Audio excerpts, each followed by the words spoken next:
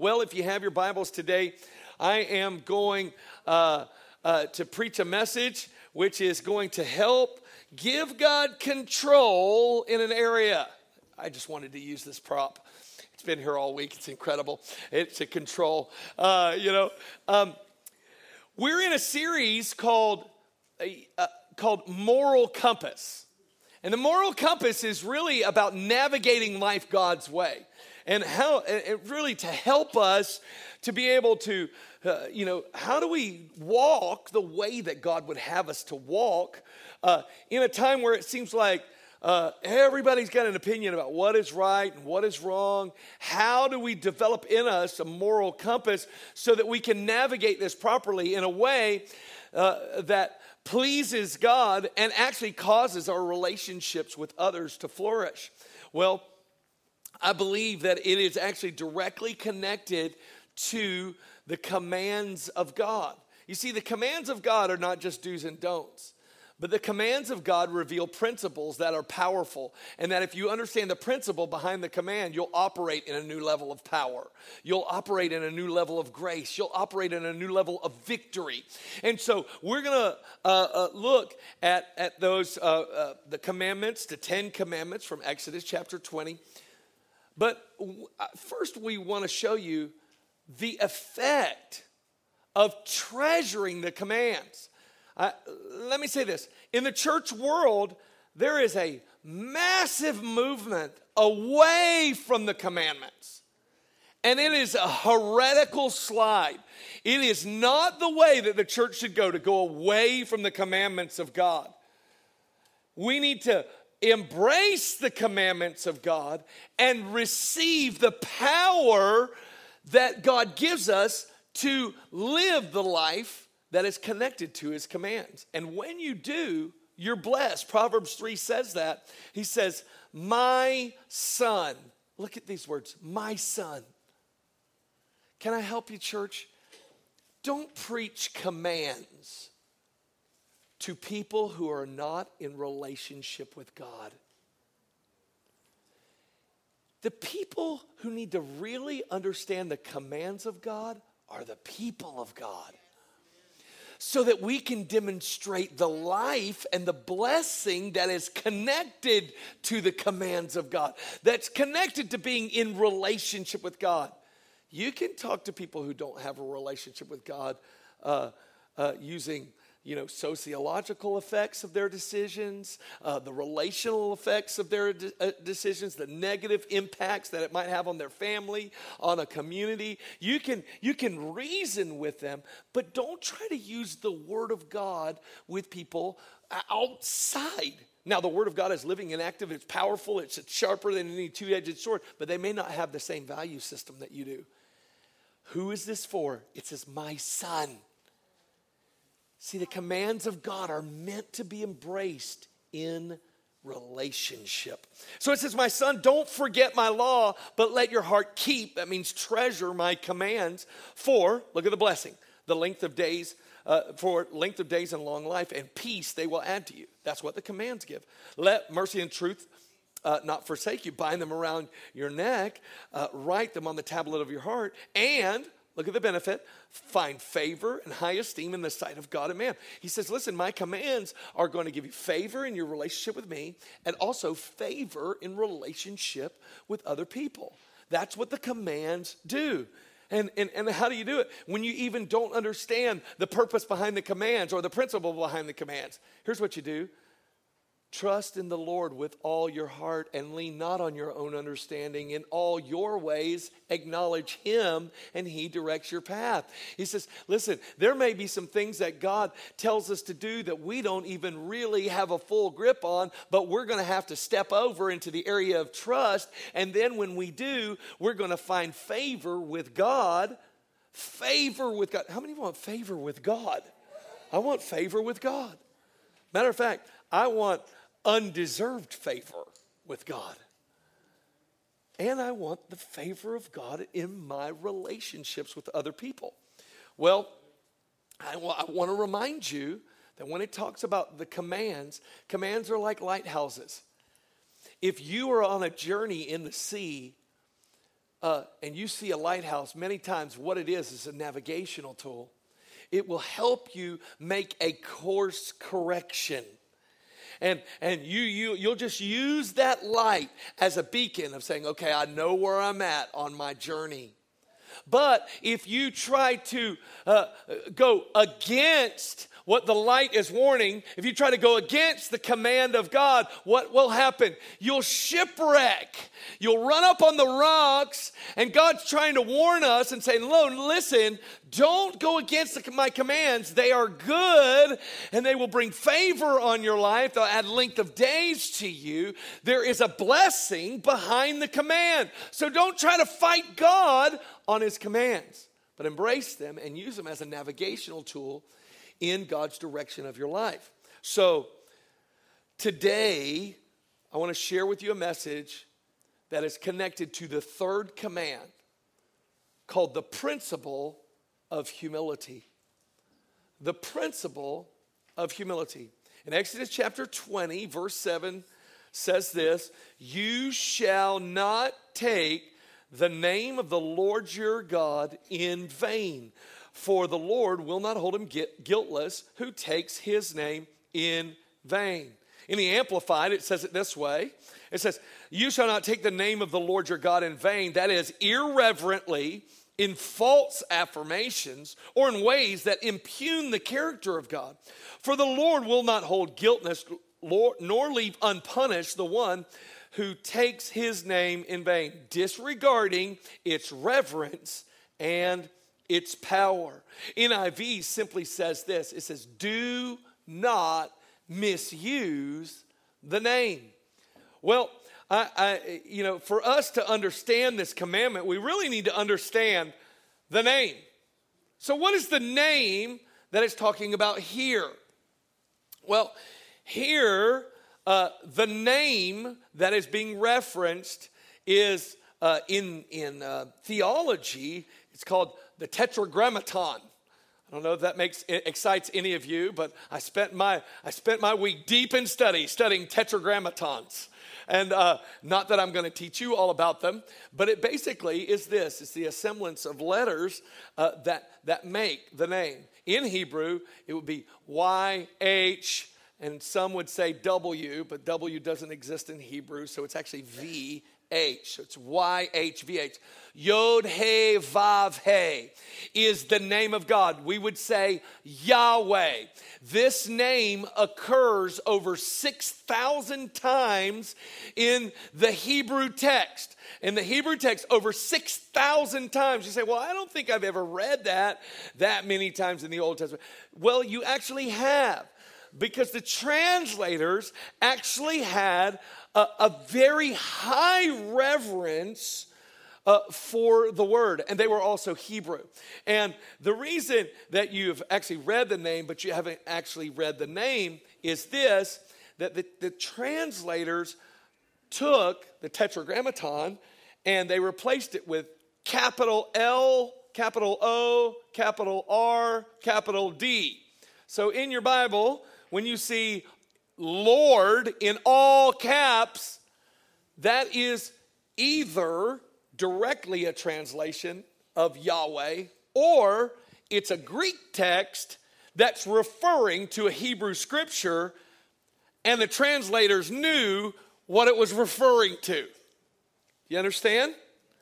Now, where did this name Yahweh come from? Well, it came from Exodus chapter 3 when Moses was having a burning bush experience with God, and Moses is being called to deliver the children of Israel. It says, then Moses said to God, indeed, when I come to the children of Israel and say to them, the God of your fathers has sent me to you, and they say to me, what is his name? What shall I say to them? And God said to Moses, I am who I am.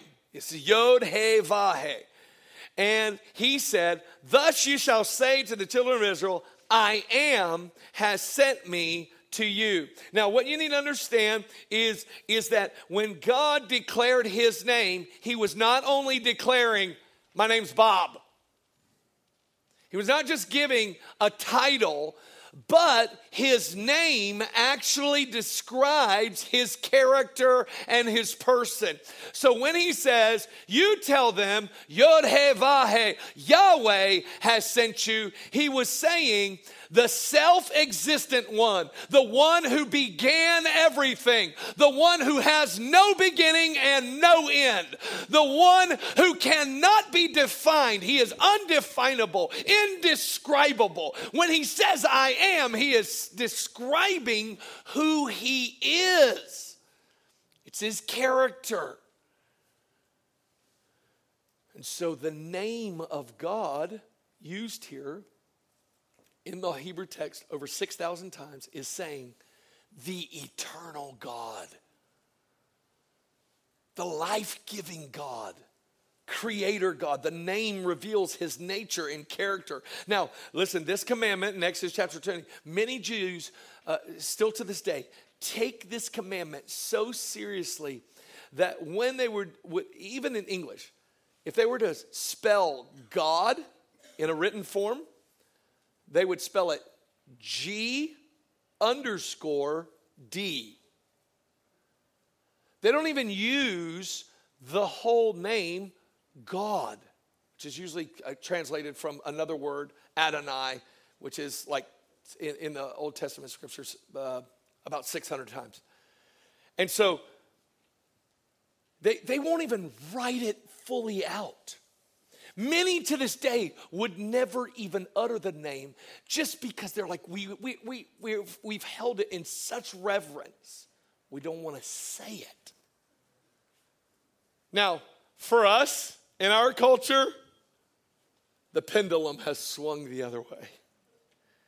We're not in that kind of era where we just rename everything and we don't say God's name because there's such reverence and we're afraid of breaking the command. For us, it is that our culture has become very irreverent when it comes to the name of God.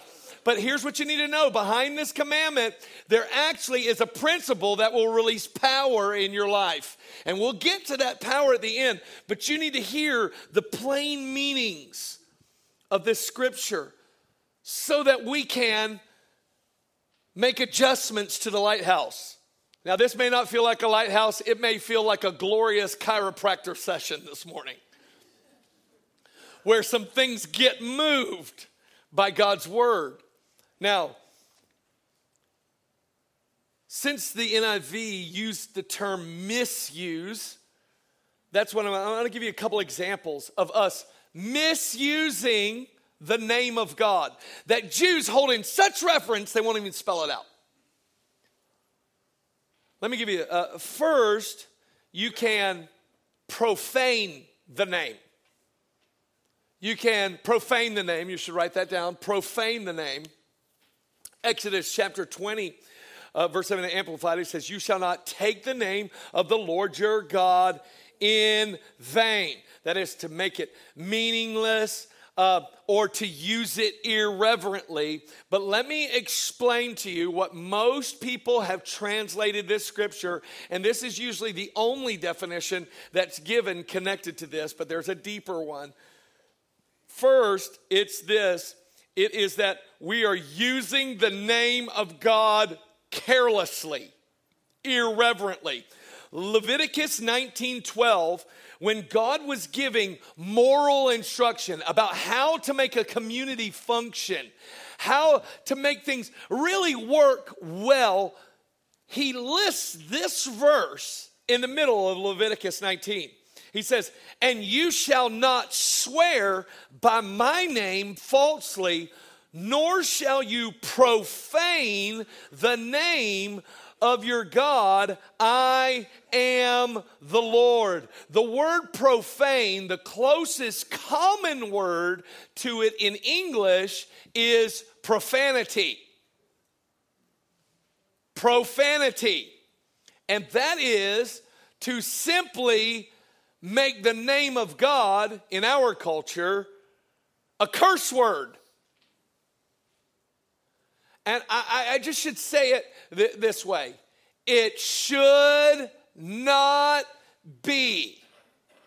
So the common ways is that we use God or we use Jesus Christ as a curse word, which I want to let you know is exactly the opposite of how God wants his name to be used. You know, the disciples were rejected one time, and they came to Jesus and said, Jesus, they didn't like us in that village. Want to call down fire? It says, you don't even know what kind of men you are. He says, you want to use my name to call down a curse. He says, I want my name to be used to bring people into God's blessing. And so here's what we do. And even in the church, we use the name of God as profanity. It's like when we stub our toe or we do something, it's like, oh my God. And listen, this is the crack. Let me say it to you another way. All my young people, they're probably not going to look me in the eye after this service. All of you on your social media, stop texting and saying OMG. Stop it. You're irreverently using the word of God, the name of God. You need to stop it because God says, listen, the penalty for that is that he says, I hold them accountable. I punish them for that. There's punishment connected to that. It has to stop. And by the way, we know what they all mean. You're not more noble because you say LMAOOOMG. All the kids know what that means, and some of the parents are, I'll have to look that up later. Don't. It should not be. It has to stop. I mean, why is it that it is only Jesus Christ that is used as a curse word? We never hear anybody hurt themselves and say, oh, Buddha.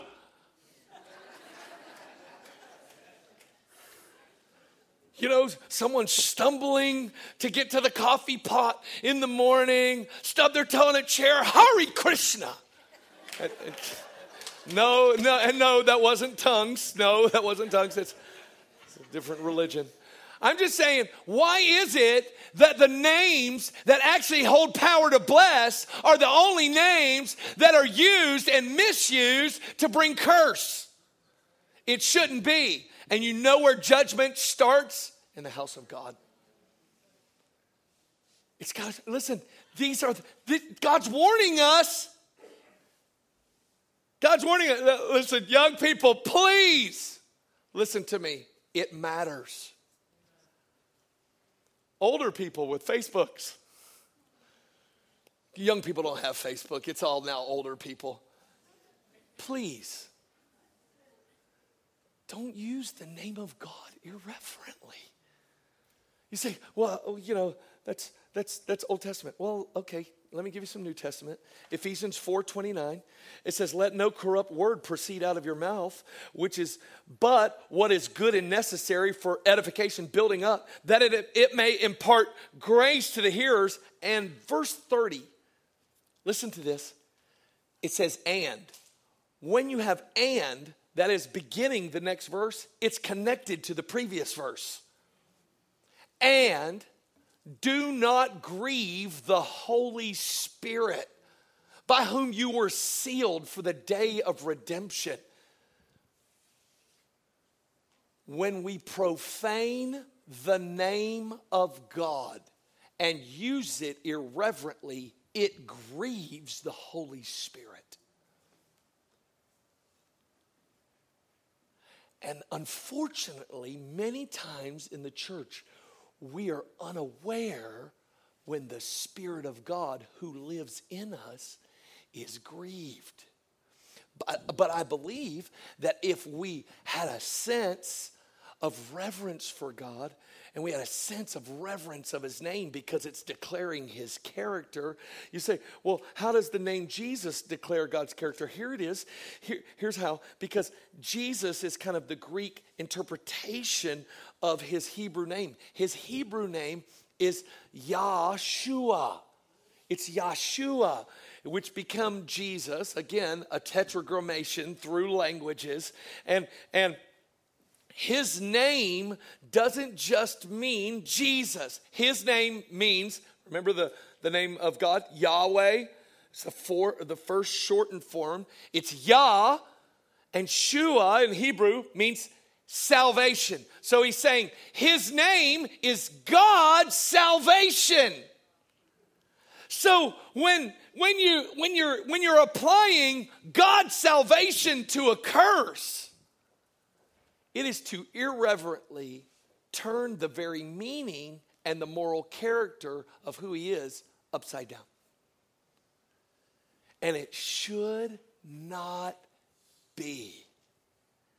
And God will help us and empower us to obey this. Now, this is just the common way. But let's go a little deeper. Because you can not only profane the name, but you can malign the name. I want to explain this to you. You can malign the name. You can write that down. Young's literal translation of Exodus 20 verse 7 says, "Thou dost not take up the name of Jehovah thy God for a vain thing." You see the word, take, many times in Hebrews. Most of the time, the first definition means this: to carry, to bear. It doesn't mean to just say, it means to bear, to carry the name. He says, do not take up the name of God in vain.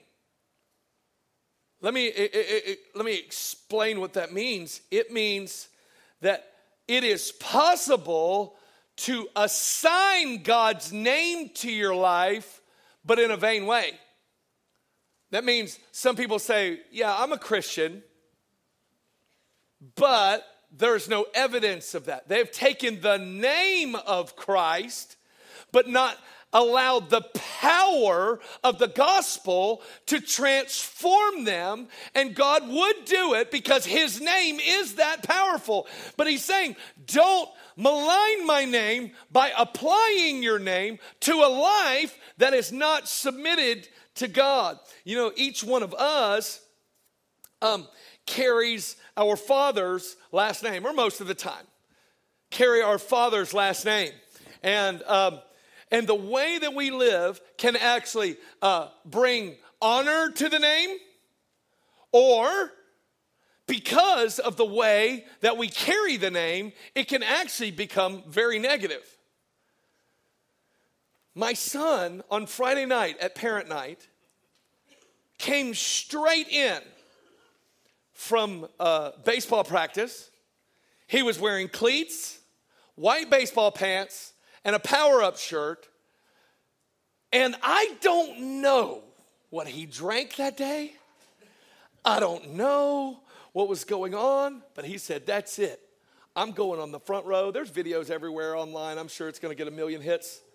That brother was shouting to the top of his lungs and dancing and doing moves that are not in it. And I was like, I got the whole thing on video. I hear people laughing out loud in the crowd. There are people watching him. His peers on the stage are watching him. He's dancing, no shame, into the song. He looks at the crowd and says, let's go. And someone came up to me at the end of the night, and they said, we can tell he's your son.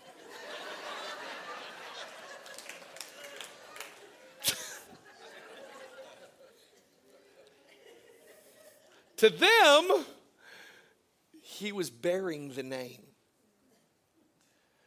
And I want to show you what it means to bear the name in vain.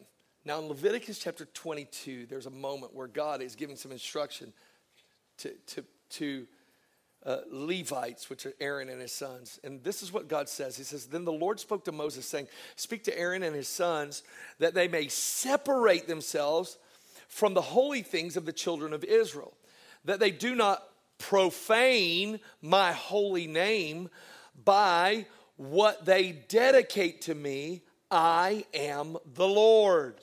Say to them, whoever of all your descendants throughout your generation who goes near the holy things which the children of Israel dedicate to the Lord, while he has uncleanness upon him, that person shall be cut off from my presence. I am the Lord. What is he saying? He's saying you can profane and malign the name of God by approaching holy things that have been dedicated to the Lord. That means they have a certain look, but inwardly we are unclean.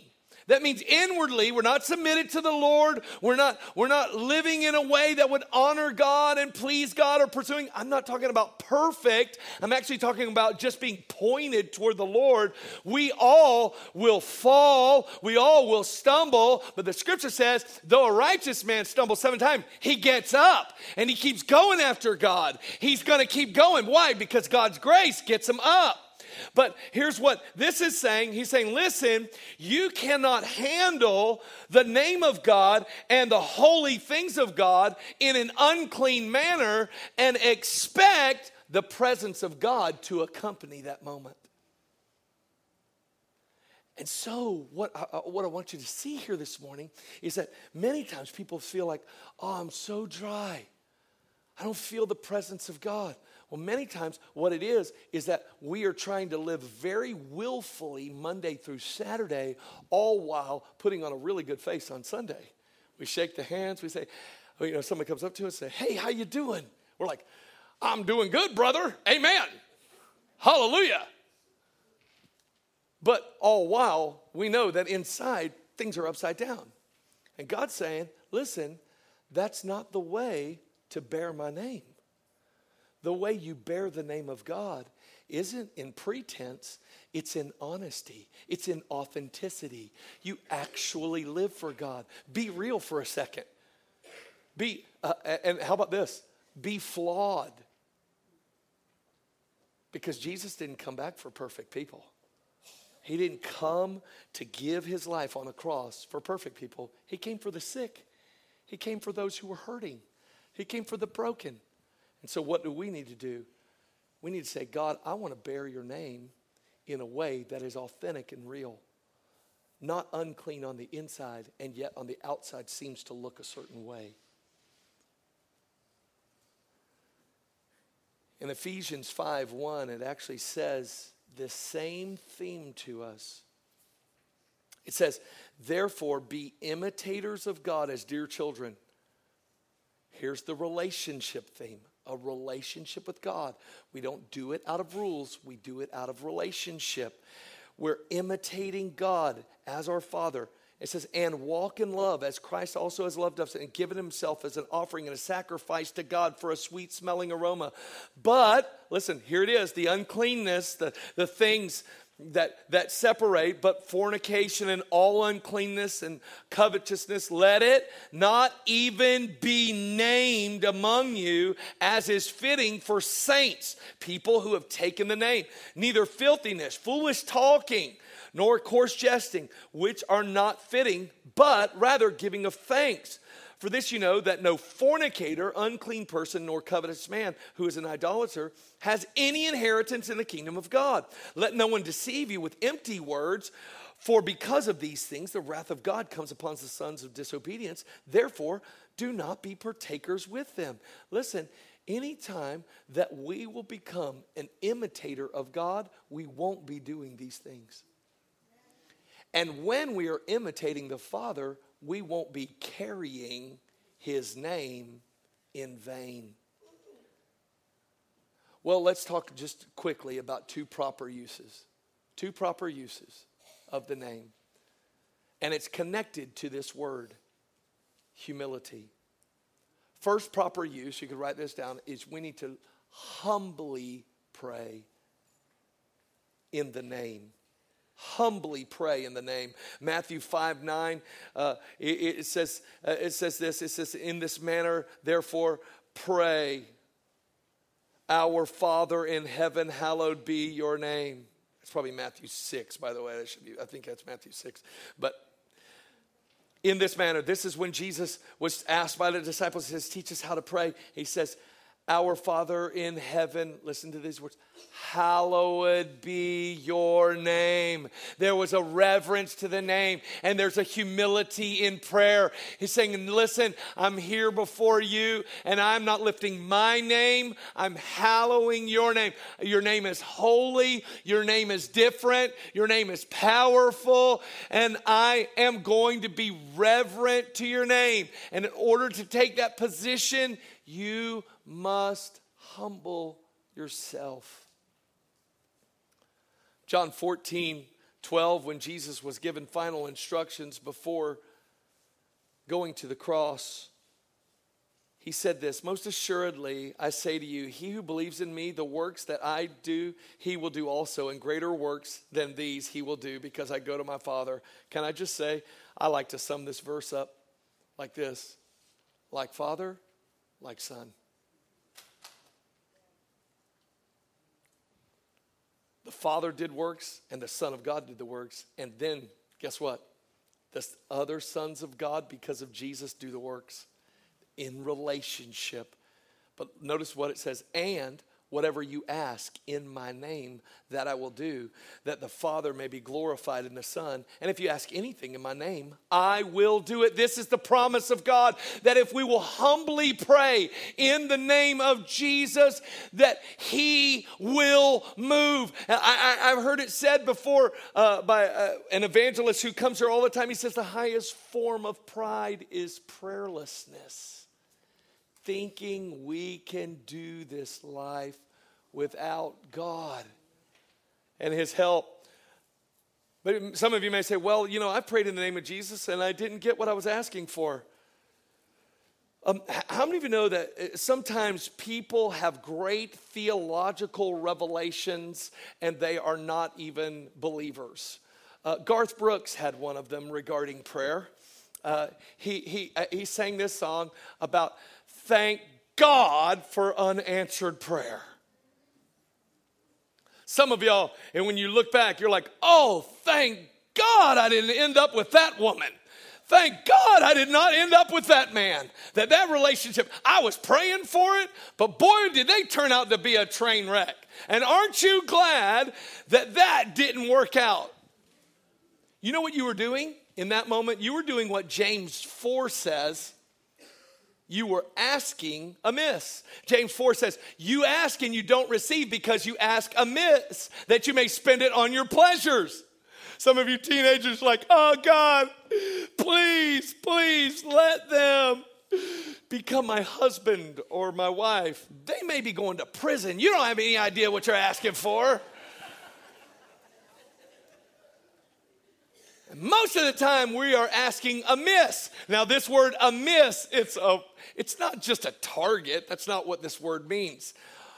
Most of the time this word amiss is translated sick, diseased, and miserable. Sick, diseased, and miserable. I love this. So God is saying, you are asking for something you want, but if I gave it to you, it would make you sick, it would make you diseased, and it would make you miserable, so I don't give you what you ask. You know what that reveals? The goodness of God. And then God goes beyond our goodness. Anybody ever pray a selfish prayer and actually get what you prayed for? I have. But I just want you to know that when you humbly pray, it's not about you. It's about his name. It's about his character. It's not about the life you're trying to create for yourself. It's about you laying down your life so he can live through you. And then the final way that you can use it properly, you humbly pray, is you humbly call on the name of the Lord. I love this.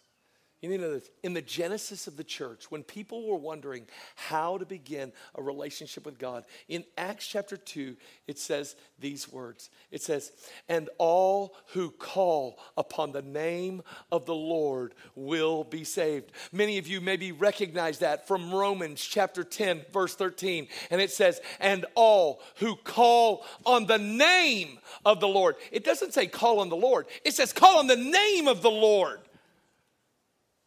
By the way, both of these are quoting Joel chapter 2. And we find out in Acts 4, why do we humbly call on the name of the Lord? Because in Acts chapter 4, it says this. It says, this is the stone which was rejected by you builders. This is talking about Jesus, which has become the chief cornerstone. Now is there salvation, nor is there any salvation under any other name, for there is no other name under heaven given among men by which we must be saved. Why do we call upon the name humbly? Because when you call upon the name, you are saved. You are rescued. You are forgiven.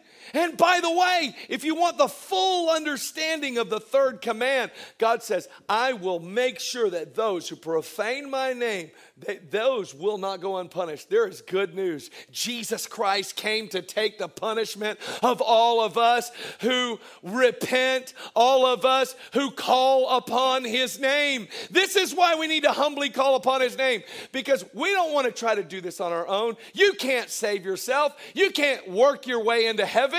You need to humbly call upon the name of the Lord. What is the name? Yahweh's salvation, Yeshua HaMashiach, Jesus Christ, the risen Savior.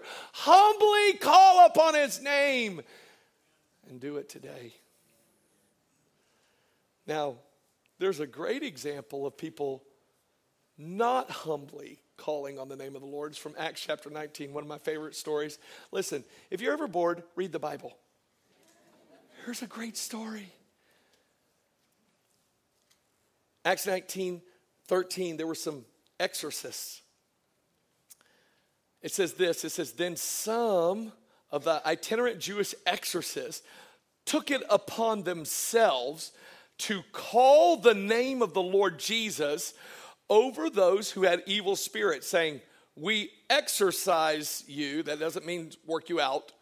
That means get you out. We exorcise you by the Jesus whom Paul preaches. Also, there were sons of Sceva, a Jewish chief priest, who did so. And the evil spirit answered and said, Jesus I know, and Paul I know, but who are you?